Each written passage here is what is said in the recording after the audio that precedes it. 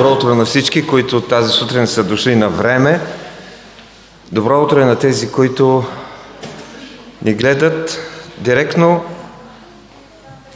Радваме се на тази прекрасна августовска утрин.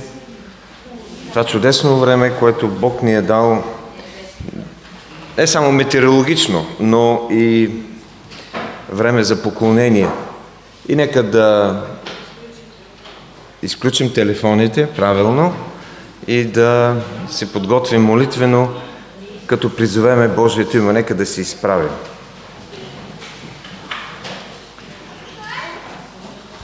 Не бой се, защото аз ти изкупих. Призовах те по име, мой си ти. Когато минаваш през водите, с тебе ще бъда и през реките, те няма да те потопят. Когато ходиш през огъня, ти няма да изгориш и пламъкът няма да те опали, защото аз съм Господ, твоят Бог. Аз съм Господ, това е моето име и няма да дам славата си на друг, нито хвалата си на изваяните идоли. За да ме познаете и да повярвате в мене и да разберете, че съм аз, че преди мене не е имало Бог и след мене няма да има. Към мене погледнете и спасени бъдете всички земни краища. Господи, ние сме чули този спасителен призив, който Ти отправяш към всички народи, към всички земни краища. Особено сме Ти благодарни за това, че истината на благовестието е огряла нашите земи още от служението на апостолите и по-късно служението на братята просветители. И в последните 150 години, когато Твоето Слово е дошло с особена благодат и ние сме наследници на това велико дело на вярата, благодарим Ти за това писано Слово, за говоримото Слово, разбираемо Слово на нашия език. Благодарим Ти за това, че разбираме в него кои сме ние, как можем да се спасим. Разбираме кой си Ти. И всеки ден и всеки час се удивляваме на Твоето величие, на Твоята слава, на Твоя характер. Благодарим Ти за Твоята милост, че изпрати Своя единороден Син и наш Спасител, Господ Исус Христос. И в Неговото име сега можем да Ти призовем и Ти да ни чуеш. Можем да извикаме за милост и прощение на греховете и Ти да ни дадеш прошка. Можем да благодариме и да търсим Твоето лице за онези благодатни дарове, които още не сме получили поради съмнение или неверие.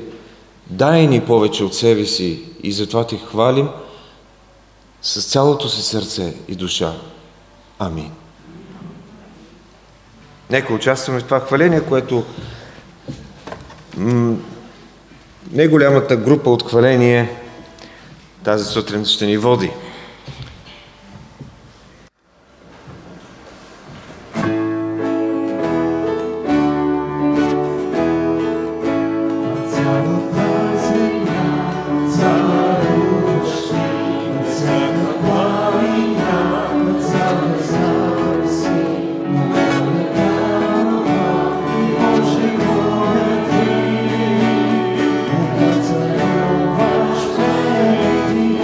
Cała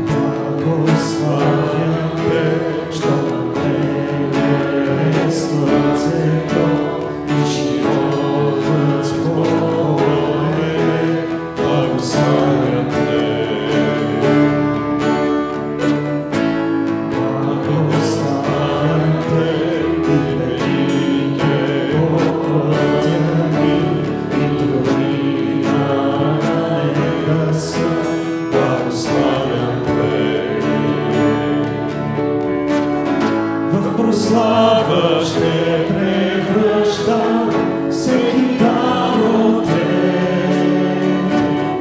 Даже мрака ме огръща, ще казвам пак, благославям те, Господи, благославям те. Благославям те, Господи, вечното ти име славно е. Благославям те, Господи, благославям те. Благославям те, Господи, вечното ти име славно е. Ти даде ти от мен, ти даде ти от мен, а моят избор е да благославя те. Ти даде ти от мен, ти даде ти от мен, а моят избор е да благославя те. Благославя те, Господи, благославя те. Благославя те, Господи, вечното ти име славно е. Благославя те, Господи, благославя те. Благославя те, Господи, вечното ти име славно е. Боже, наистина, толкова си прекрасен, Господи, толкова си чудесен, Боже. Благодаря Ти за всяка една грижа в нашия живот, в живота на всеки един от нас. Господи, благодаря Ти за това, че се проявяваш по толкова чудесен, Господи, по толкова чуден начин. Дори когато ние сами не осъзнаваме, че имаме нужда от Тебе, от прошка, Господи, от изкупление дори. Ти, Господи, ни намираш, Боже, и не ни оставаш, Господи. Добрия пастир, благодаря Ти за всичко това. Благославяме Те, Господи, и Ти благодаря, че всъщност Ти ни благославяш изобилно, преизобилно и незаслужено. Благодаря Ти, Господи, те моля Те, ние имаме едно чудесно време тази сутрин.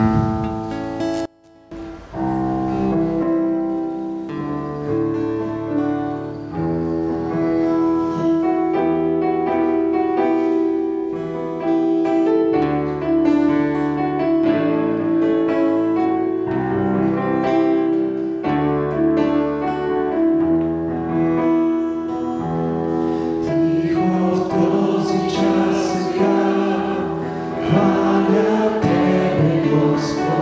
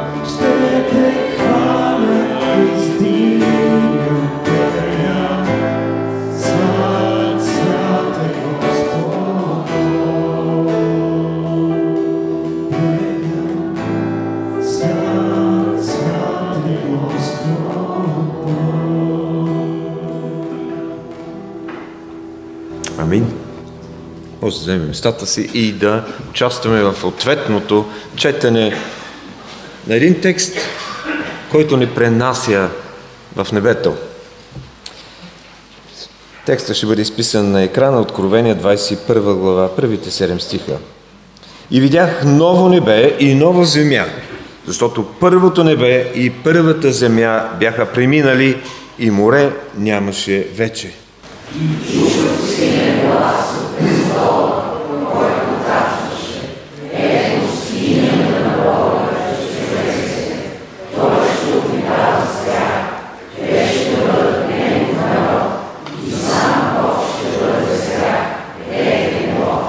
Той ще обърше всяка сълза от очите им и смърт няма да има вече.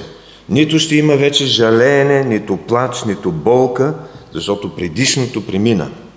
И седящият на престола каза: ето, подновявам всичко. Каза: напиши, защото тези думи са верни и истини. И ми каза: сбъднаха се.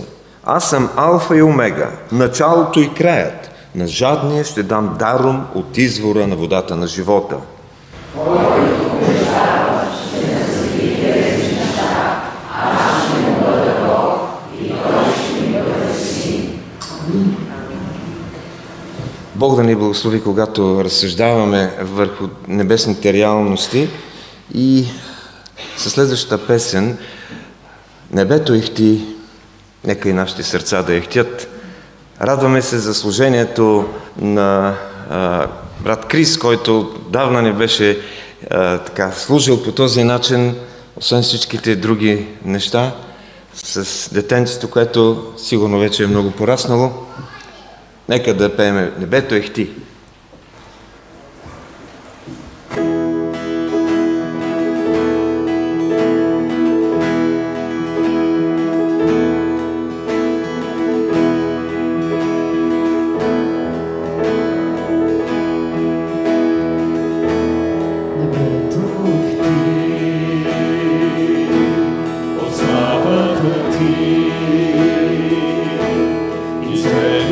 Свят отдава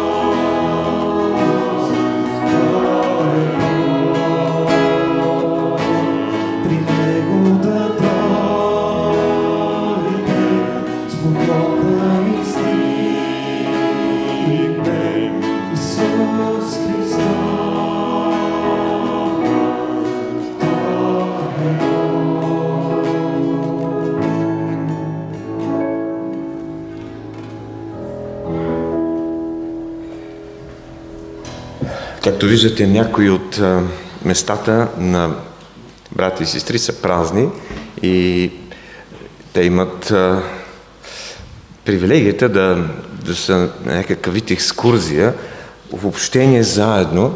Няма да споменавам по име, само е очевидно, че брат Олег, който е видим, когато се изправи зад камерата, днес отсъства, но той е организирал една група от църквата, които са еди къде си. Има един клюкарник, който казва къде са, ако са изпратили нещо, и сигурно някой от вас завижда, че не са с тях. Но между нас е и брат Данчо Миланов, за когото сме се молили, и преди молитвите, ако той има нещо да сподели или да каже за какво да се молим относно състоянието му, може да му дадем думата, брат Данчо. Уважаеми сестри и братя, радвам се, че мога да бъда отново в черква.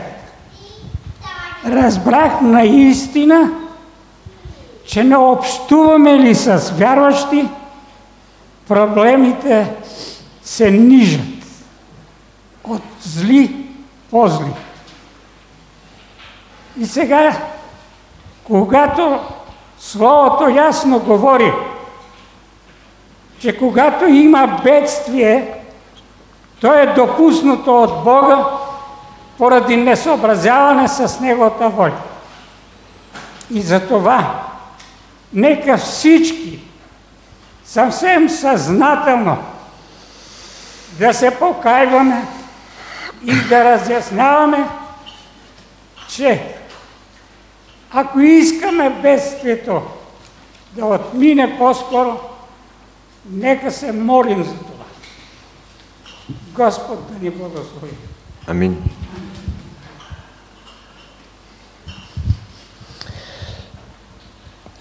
Така, пастор Игнатов, заповядайте. Аз искам да представя една молитвена нужда. Микрофон. Една молитвена нужда. С нощи и тази сутрин някои от нас се разбраха, че член от семейството на пастор Делчо Атанасов е болен от COVID-19. Заразен от COVID-19. Това е причината, за която той отново е затворил църквата, защото той... Да, има онлайн събиране само. Да, защото те са под карантина, цялото семейство. Да. Нека се молим за това семейство, разбира се, за човека, който е директно засегнат от тази зараза. Да. Непременно. Ще се изправим да чуем Божието Слово, което за нас тази сутрин се намира на няколко места. Йоан 14 глава, първите 3 стиха, Матей 18, 2 и 3, Колосяни 3, 1 и 2. Да не се смущава сърцето ви. Вие вярвате в Бога, вярвайте в мене. В дома на моя отец има много обиталища. Ако не беше така, аз щях да ви кажа, защото отивам да ви приготвя място. И като отида и ви приготвя място, пак ще дойда и ще ви взема при себе си, така че където съм аз, да бъдете и вие. А той повика едно детенце, постави го посред и каза: истина ви казвам, ако не се обърнете и не станете като дечицата, няма да влезете в небесното царство. Внимавайте да не презирате нито едно от тези малките, защото ви казвам, че техните ангели на небесата винаги гледат лицето на моя Отец, който е на небесата. И така, ако сте били възкресени заедно с Христос, търсете това, което е горе, където седи Христос отдясно на Бога. Мислете за горното, а не за земното. Господи, благодарим Ти за пречудните истини, които си скътал за нас в Твоето вечно и свято Слово, достоверно и вдъхновяващо, не само тези, които са го написали, но и нас, които чрез Святия Дух можем да проумяваме, можем да скътаме в сърцето и можем да прегърнем за живот на практика това, което Ти ни казваш, чрез конкретни внушения, чрез принципи и идеи. Благодариме Ти за това Слово. И тази сутрин нека то да ни помогне, да ни предизвика, да ни научи, да ни изобличи, ако е необходимо, но и да ни насърчи да живеем пътя на вярата. Онова поприще, което Ти си очертал за всеки един от нас. Благодарим и Ти за свидетелствата, за Твоята милост, за Твоята вярност, но също и за предупрежденията, за неща, които ни постигат, които са едни знаци за Твоето второ идване, едни знаци за това да приготвим себе си за небето, за това място, към което очакваме да влезем с вяра и упование заради кръвта на Христос, не заради нашите заслуги. Благодарим и Ти, Господи, за това, че си показал верен в най-малките неща, дори когато сме били неверни. Благодарим и Ти, Господи, за семействата, за това, че си ни опазал нас, църквата ни, от зараза, за това, че си бил с конкретни хора от нашето събрание.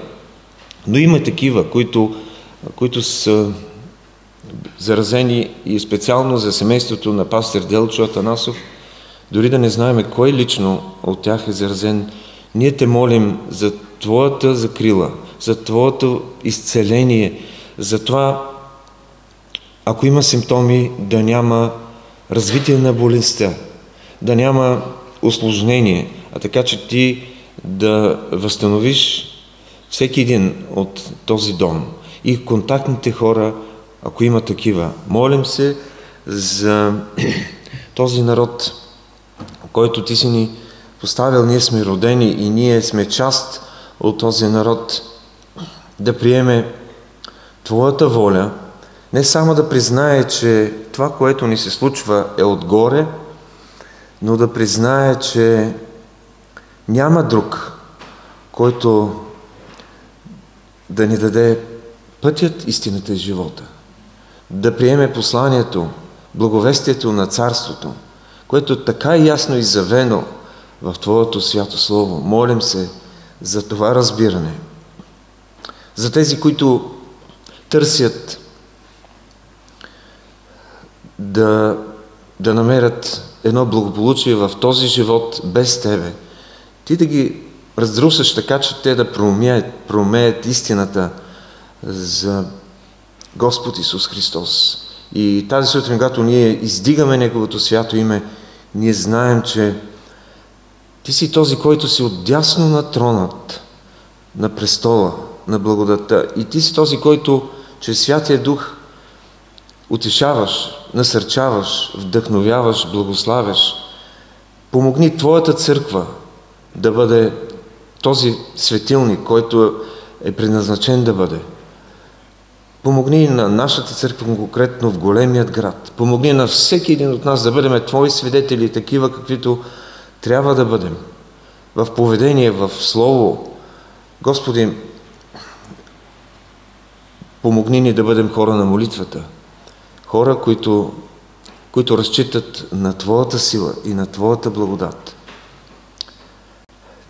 Ти често ни смиряваш и заедно сега призоваваме Твоето име с молитвата, която си ни учил да казваме. Отче наш, който си на небеса, да се святи името Твое, да дойде царството Твое, да бъде волята Твоя, както на небето, така и на земята. Хлябът наш насъщни, дай го нам днес и прости ни дълговете наши, както и ние прощаваме на нашите длъжници. И не ни въвеждай в изкушение, но избави нас от лукавия, защото е Твое царството и силата и славата. Веки. Амин.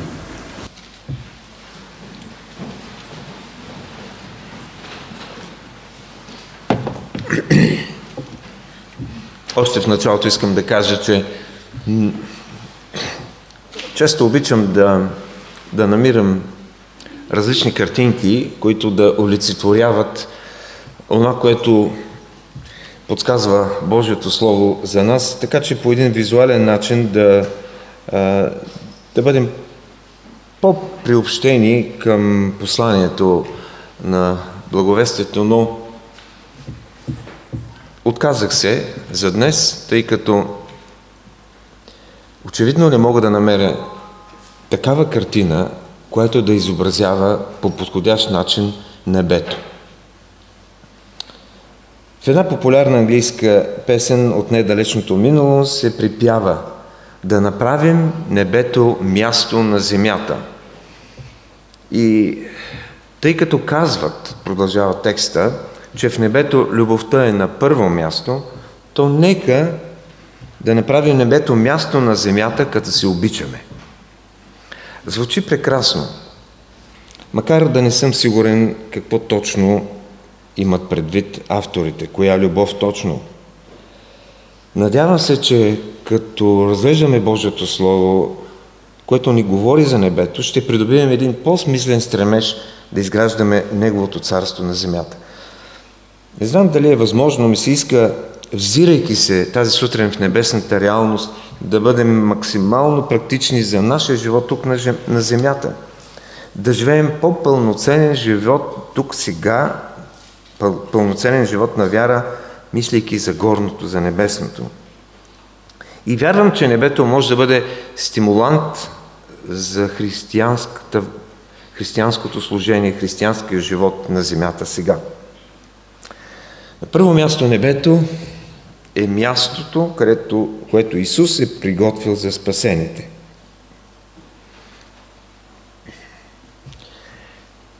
Къде е нашата родина? Забравяме ли, че идваме отгоре? Че там е нашето отечество? Аз не смятам, че съм рожба на черната пръст. В една друга английска песен се говори за носталгия към небето. Изпитваме ли носталгия към небето? Правени са опити с яйца на славии, поставили са ги в гнездото на птици от северните страни. И там, когато те се излюпят, когато пораснат и когато започнат да летят, те се връщат обратно в топлата си родина. Може би, мисля си, че по душите ни се напластява много земна кал, която не ни позволява винаги да се обръщаме към родината си. Да се върнем оттам, където Бог ни е предназначил да бъдем. Вместо да летим, често се намираме в положението да пълзим в прахта на земята. А Той ни призвава да литнем към простора, към свободата на простора, като преосмисляме суетата на всичко долу тук. И затова не трябва да оставим душите си да бъдат отдавени от този поток на лекомислието. Да пробудим в себе си неутолимия копнеж да се издигнем към нашата родина. Едно момченце се качило заедно с баща си в асансьора на един от най-големите небостъргачи на земята. Целта им била да се качат на покрива и оттам да огледат красотата на града. Тръгнал нагоре асансьорът и момченцето започнало да отброява светлините сигнали за преминатите етажи. 10, 15, 20 етажа, 30, 40, 50, 60, 70. Хванало се за главата ужасено. И колкото по-нависоко отивали, толкова по-нервно ставало детето, разбираемо. Накрая погледнал баща си и казал: татко, знае ли Бог, че ние отиваме при Него? Тази сутрин аз искам да ви кажа, че Бог знае, че идваме при Него. Въпросът е със страх ли отиваме или с копнеж? Исус казва, в дома на моя отец има много обиталища. Ако не беше така, щях да ви кажа, защото отивам да ви приготвя място.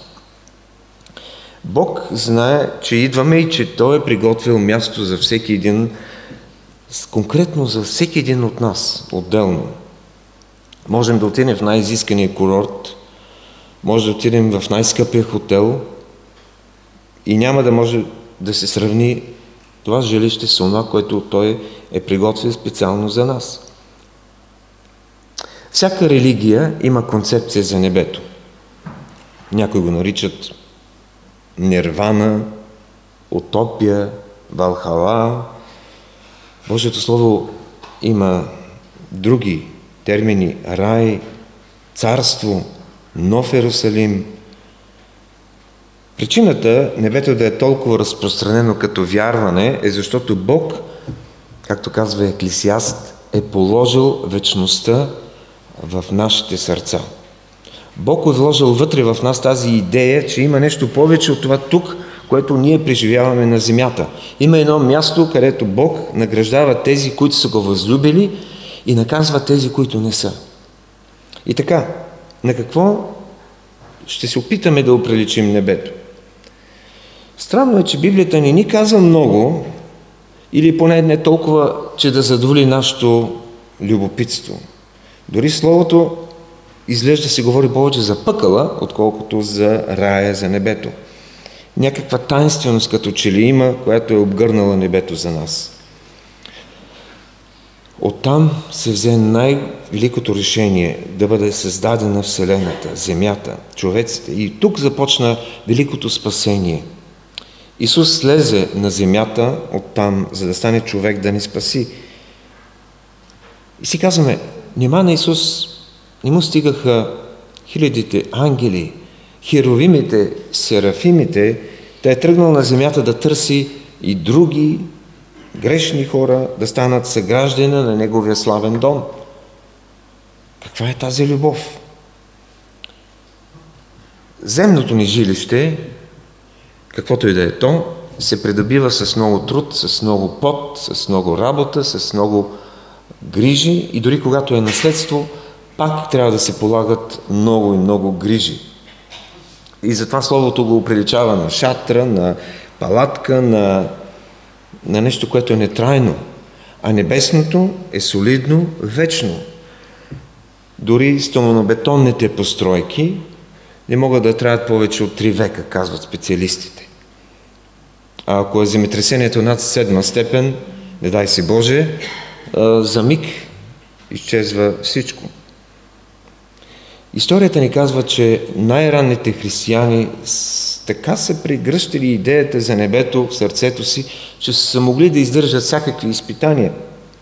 Тези, които са посещавали катакомбите в Рим, ни казват, че в тях има изрисувани небесни сцени, в които се изобразяват деца, играещи свободно, останалите стоят на празнични трапези и между тях се почитат следните думи. Един, който живя с Бога на земята. Друг надпис. Той бе взет в своето небесно жилище. Небето е бил фокусът на вярващите от самото начало на християнството.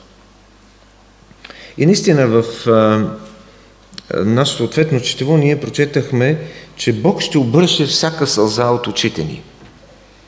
Щом Господ ще обърше сълзите на спасените, значи може би ще има и сълзи и горе.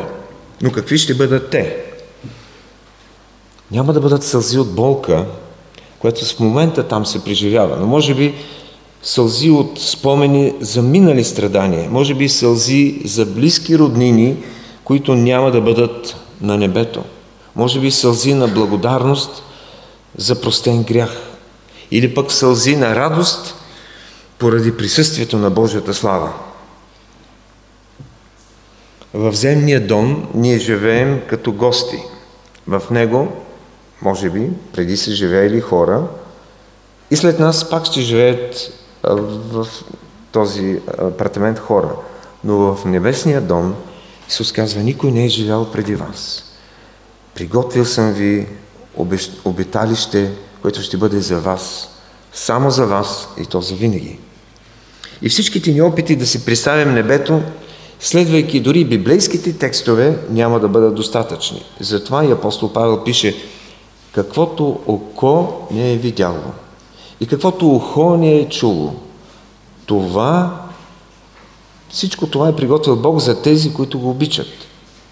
И той в своето първо послание към Коринтяни, 2 глава, 9 стих, перефразира думи, изказани от пророк Исаия в своята книга, 64 глава, умишлено ги преобразявайки за небесната реалност. И все пак допълня, че Святия Дух може да ни разкрива прогресивно повече и повече от Божиите дълбочини. Защото казва: а на нас Бог откри това чрез Духа, понеже Духът издирва всичко, даже Божиите дълбочини. Апостол Павел чу думи, които не могат да се изкажат с човешки език. Освен това, той видя неща толкова пречудни за него, защото бе възнесен до третото небе. А ние не знаем колко са всъщност небесата. И преди да поразсъждаваме още по-задълбочено за небето, нека да не пропуснем по-важния въпрос. Как да стигна до небето? Как да стигнем до небето? И тук ще обърна внимание на два момента. Първият е да се обърнем и да станем като децата. Исус взе в скуто си едно детенце, което е стояло наблизо или играело наблизо, и казва: истина ви казвам, ако не се обърнете и не станете като дечицата, няма да влезете в небесното царство. Матей 18:3. В конкретни случаи проблемът не е бил в това да бъдат накарани децата някакси на сила от родителите да дойдат при Исус, а това по-скоро възрастните да не пречат на децата да отидат при Него, както най-често се случва и днес. Днес се извършват много престъпления срещу децата. От време на време чуваме за някое новородено захвърлено на кофите, за боклук. И затова и обществото ни реагира много специално и много силно при изготвянето на определени закони. Но най-голямото престъпление срещу едно дете е да попречиш то да отиде при Господа. Известният проповедник от 19 век Дуайт Муди една вечер се прибирал дома след служба и близките му го запитали: колко хора са се обърнали към Христос тази вечер? Той отговорил: 2,5. Семейството му възкликнали: о, 2 възрастни, едно дете, нали? Не, поправил ги Муди. 2 деца и 1 възрастен приеха Господа. Защото възрастният човек може да даде остатъка от живота си. Най-добрият случай половината. А детето целият живот, който е пред него. Стария завет има балансиран възглед както за греховността, така и за ценността на едно дете. И псалмистът в 51-я псалом признава греховността си от самото зачатие. Но също в 139-я псалом говори за това, че чудесно и чудно прекрасно е направен. Исус издига безпомощността, слабостта на едно дете. Издига неговото смирение и казва, че ако някой иска да влезе в небето, той трябва да се отрече от своята си сила, от своята си самонадеяност, ако щете и агресия, и да призове милостта на Господа. Защото едно малко дете има нужда от родителска грижа. Някой да го храни, някой да го облича, някой да го наставлява и то да ги слуша. Така че децата стават метафора за ценността на обращението, на ученичеството изобщо. И тук, разбира се, различаваме детинска вяра и детска вяра. Детинската е тази, за която апостолът говори, като говори за коринтяните, която е нестабилна, повърхностна. Но тук става дума за детското доверие, което е характеристика на истинския променение, Христовият ученик. След това Исус, продължавайки да държи детенце в скута си, говори за получението си в небето и за ангелите там. Ето нещо, което ни се разкрива само от този текст за реалността на небето. За ангелите там. Внимавайте да не презирате нито едно от тези малките, защото ви казвам, че техните ангели на небесата винаги гледат лицето на Моя Отец, който е на небесата.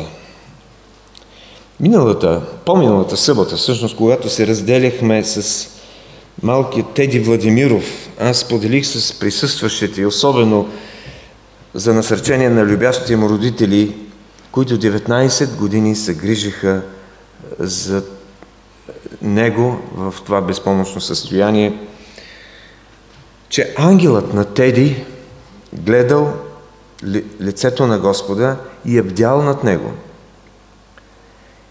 както и за всяко действие на презрение към него. И сега вече Теди гледа лицето на Господа с пълно проумяване и много по-голямо разбиране от нас самите, които днес си мислим, че много знаем и много умуваме. Исус бе човекът от небето и затова ни разкрива нещо друго, защото Той познаваше небето, тъй като бе овластен от небето. Исус описва небето като място, където ангелите гледат Божието лице. Изобщо за ангелите писанието говори доста. Има конкретни текстове, които посочват ангелската грижа към всеки един човек. Говори се за ангелската грижа към отделни църкви, Откровение 1 глава. И дори цели народи, Даниил 10 глава. Знаете, че ангел от небето укрепяваше Исус на Гетсимания. Ангел от небето възвести на овчарите раждането на Исус. Исус ни научи да се молим на нашия Отец, който е на небето, да се изпълни Неговата воля не само на земята, но и на небето. Каза също, че има радост за ангелите, за един грешник, който се кае за греха си. Исус знаеше всичко за небето. Исус и небето бяха в непрекъсната връзка в земния му живот. И така, не само трябва да се обърнем като децата, да получим новорождение от Божия дух, но и да станем като тях Христови ученици. При това Господ е организирал и ангелски сили да ни пазят по пътя на спасението. Една неделна учителка прекарала много време, получавайки деца от нейната неделна група, че не можем да заслужим спасението си с дела, с добри дела, и предала урока доста добре. Тогава попитала децата: деца, ако аз продам къщата си, ако продам и колата си и дам всичките си пари на църквата, ще отида ли на небето? Не, отговорили децата. Тогава, ако се заема да почиствам църквата всеки ден, да поливам цветята, да се грижа за всичко, дори да дезинфекцирам църквата, ще отида ли на небето? Не, казали децата. Добре тогава, как мога да отида на небето? Отзад едно момченце вдигнало ръка и казало: трябва да сте умряла, за да отидете на небето. Това на пръв поглед изглежда логичен отговор, но не съдържа цялата истина, защото в 1 Солунци 4 глава апостолът Павел ни казва, че ако се върне Христос, докато сме още живи, то някой ще бъде променен без да вкуси смърт. Ще посрещне Господа във въздуха. Но също така е много важно да подчертаем, че не всеки, който умира, ще отиде на небето. Исус каза: не всеки, който ми казва Господи, Господи, ще влезе в небесното царство, но който върши волята на Моя Отец, който е на небесата. Матей 7:21. Как тогава да стигна на небето? Според Исус трябва да върша Неговата воля. Това е втората част от отговора на този въпрос. Вършим ли Неговата воля? Какво значи това? Първо, както казахме, да се покаем за греховете си, да се смирим като децата и да станем Христови ученици. Второ, като доказателство за променен живот, да вършим неотклонно разкритата ясна Божия воля за нас. Много обичаме библейските думи да използваме. Господи, Господи. Но Христос казва, апостолът казва, по плодовете ще ги познаете. Тук има едно предупреждение към членовете на църквата и към всеки вярващ да разпознаваме тези, които използват Христовото име, използват библейски цитати, но всъщност разбираме, че са водачи на различни култове. Не на секти дори, на култове. Не и външно изповядване е важно, а вътрешната връзка с живият Господ е от значение. Разпознал ли си, извършваш ли волята на Бога? Бог има конкретен план, конкретна мисия за всеки един от нас. За твой и за моя живот. Разпознаваме ли тази мисия? Вършим ли Неговата воля? Имаме ли тази увереност, че се стремим да следваме Неговата воля в живота си? Това включва всекидневно ученичество, но и практикуване и дарбите на Святия Дух. По този начин можем да имаме увереност в спасението, че нашето гражданство е на небесата. И така, ние, доверили живота си на Христос и вършейки Неговата воля, копнеем за небето, понеже по происход сме Божии и се стремим към Него. Господ Исус през своите страдания и в Словото си ни открива небето, а нашата вяра е, както казва един автор, нотариалният акт за Него. Нашата вяра. Евреи 11.1. Хората живеят за да умрат, ние трябва да умираме, за да живеем. Ние заслужавахме пъкъла, но с вяра в Христос получаваме небето. Готови ли сме за Него? И ако някой не е готов, има много причини, но се сещам поне за две.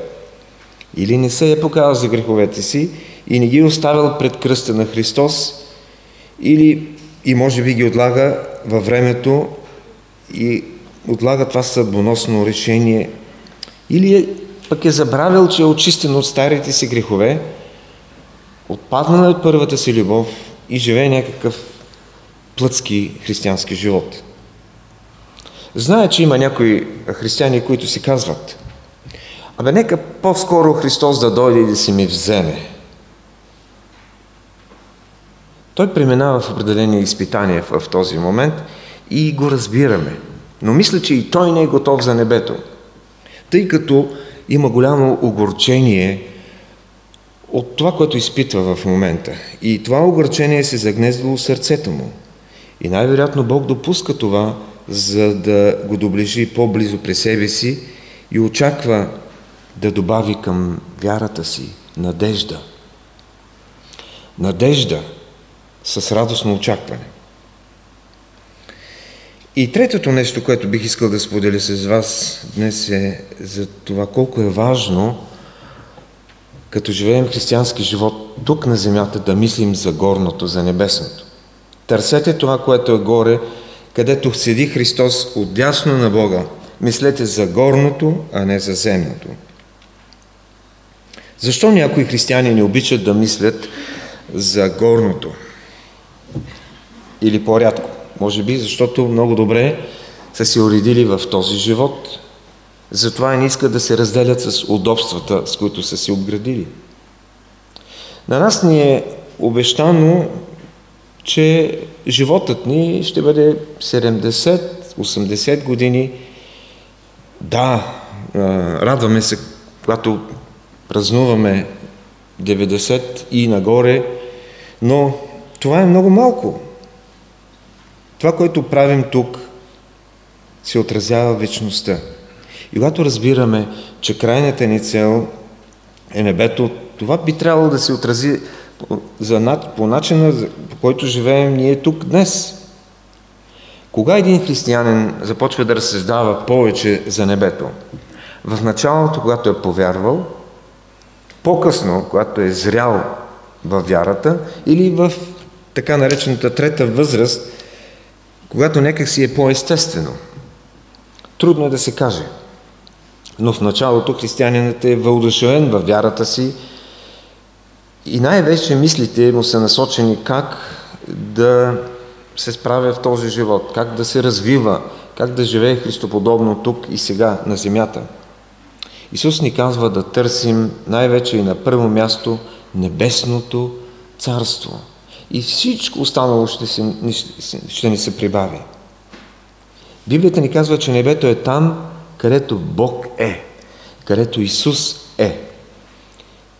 Мислейки за това, купнейки за този славен момент, когато ще бъдем в присъствието с нашия Спасител, това е начин да се покланяме на Христос.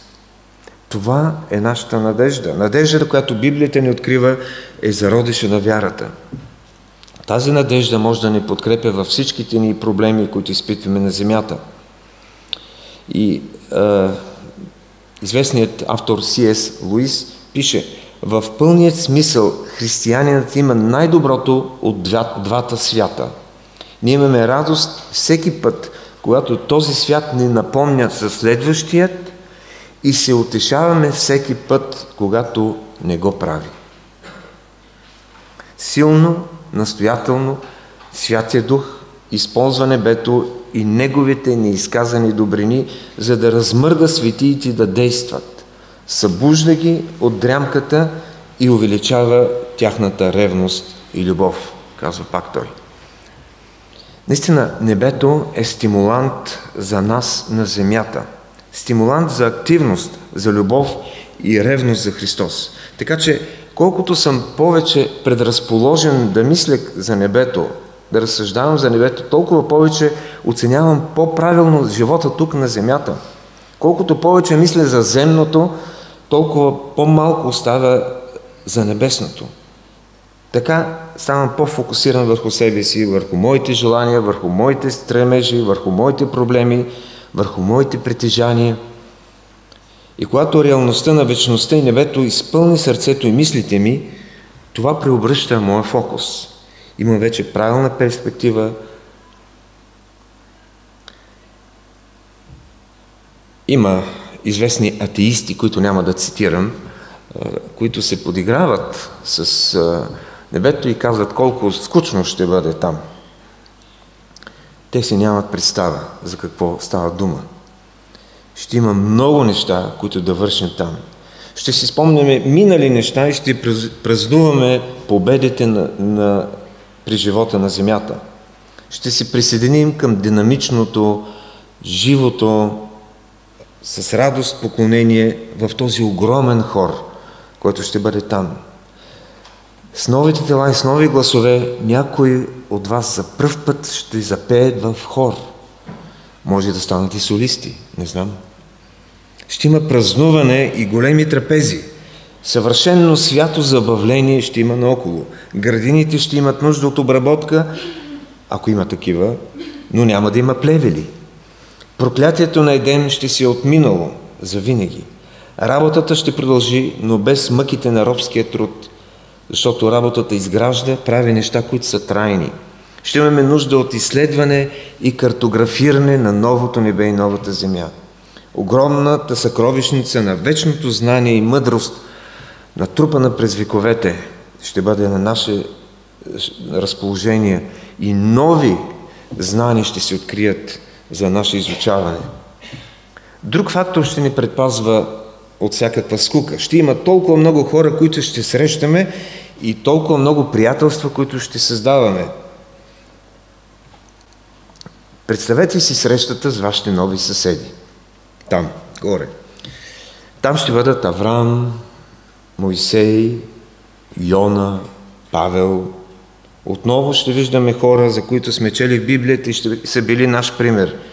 Само помислете за дългите дискусии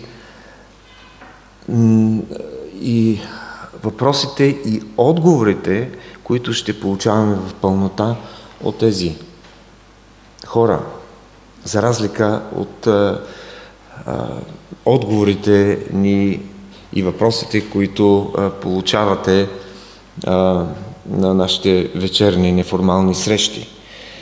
Представете си, питаме Адам, Какъв беше животът ти в градината преди грехопадението? Ще питаме Ной. Разкажи ни за животните. Как така ги събра в този ковчег?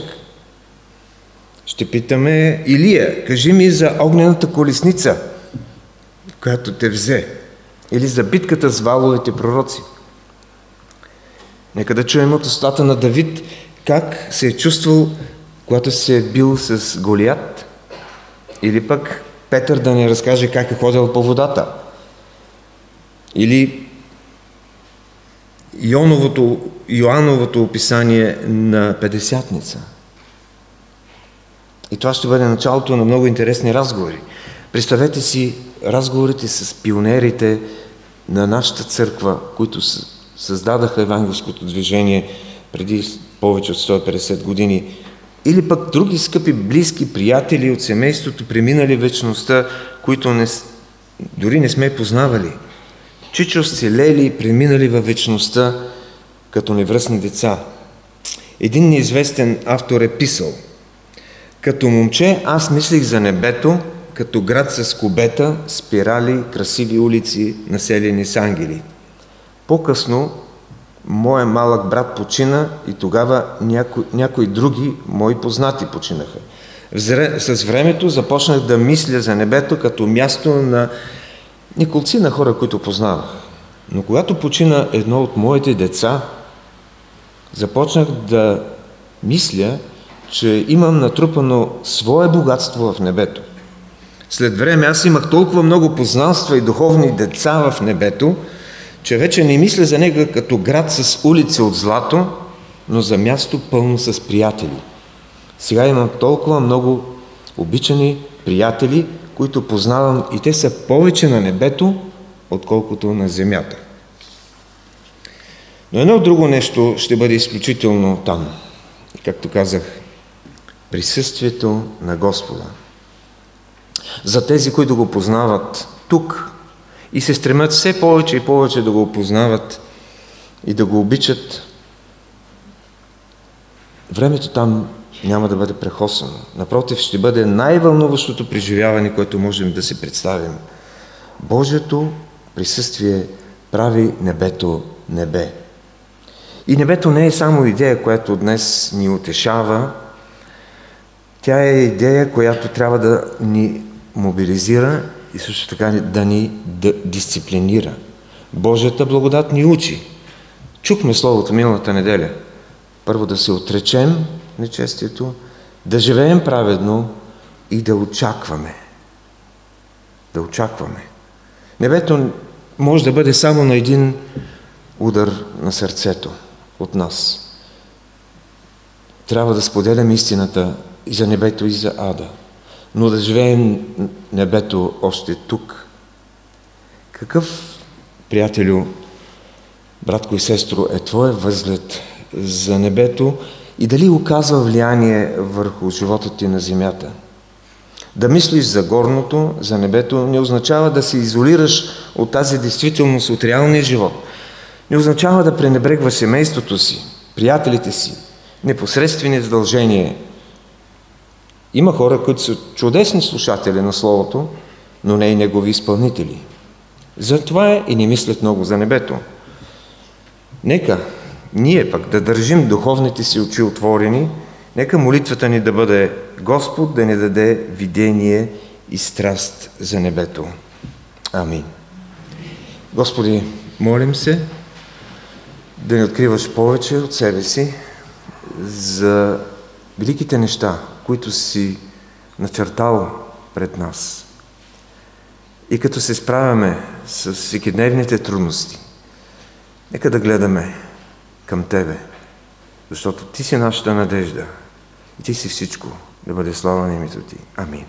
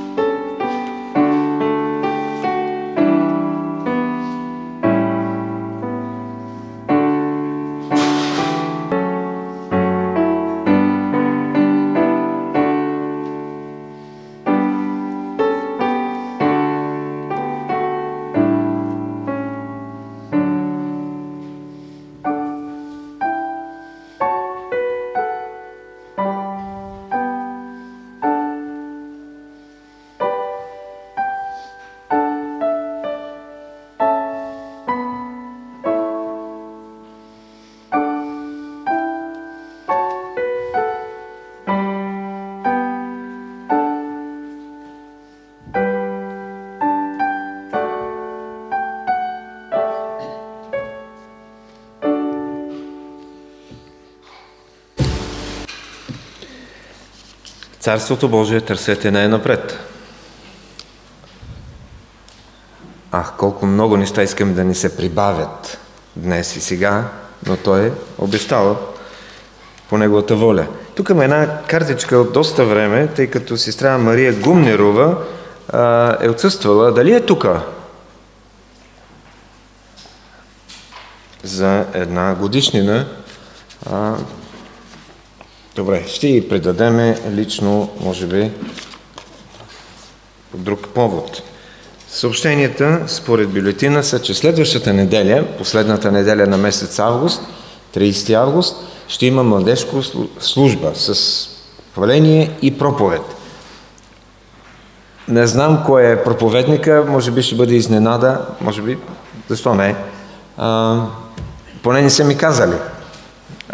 Подозирам, но като не са ми казали, няма да казвам. Нека да се молим за тази служба, но да не забравяме, че ще имаме и отслужване на Господна трапеза. Да дойдем приготвени за това да споменем жертвата на Спасителя. И най-вероятно ще имаме още едно таинство и очакваме това с нетърпение. Не сме правили скоро неделя с 2 таинства. Така, вестник Зорница може да намерите за летните броеве, освен в електронен формат и в книжен. Библиотеката ще работи след малко. Книжарницата, кафе книжарницата, място за общение, за интересни книги и за онова, което можем да бъдем освежени. Така че аз миналата неделя обявих, че за миналата сряда, че ще има заседание на настоятелството, то не се състоя, но сега на 26-ти сряда от 19:15 след молитвеното събрание ще се състои заседание на настоятелството. Нека не забравяме и силата на молитвата, на общата молитва, освен личната и общата молитва. И списъкът на молитвените нужди от миналата сряда беше доста голям и затова да се молим за тях, да се молим за семейството на Петко и Алекс. Имат нов член, малката Елия, второто момиченце в семейството. Бог да го благослови изобилно. Мислете за дом горе там. Песен 632, с която ще събереме даренията, които сме приготвили за Божието дело чрез тази църква.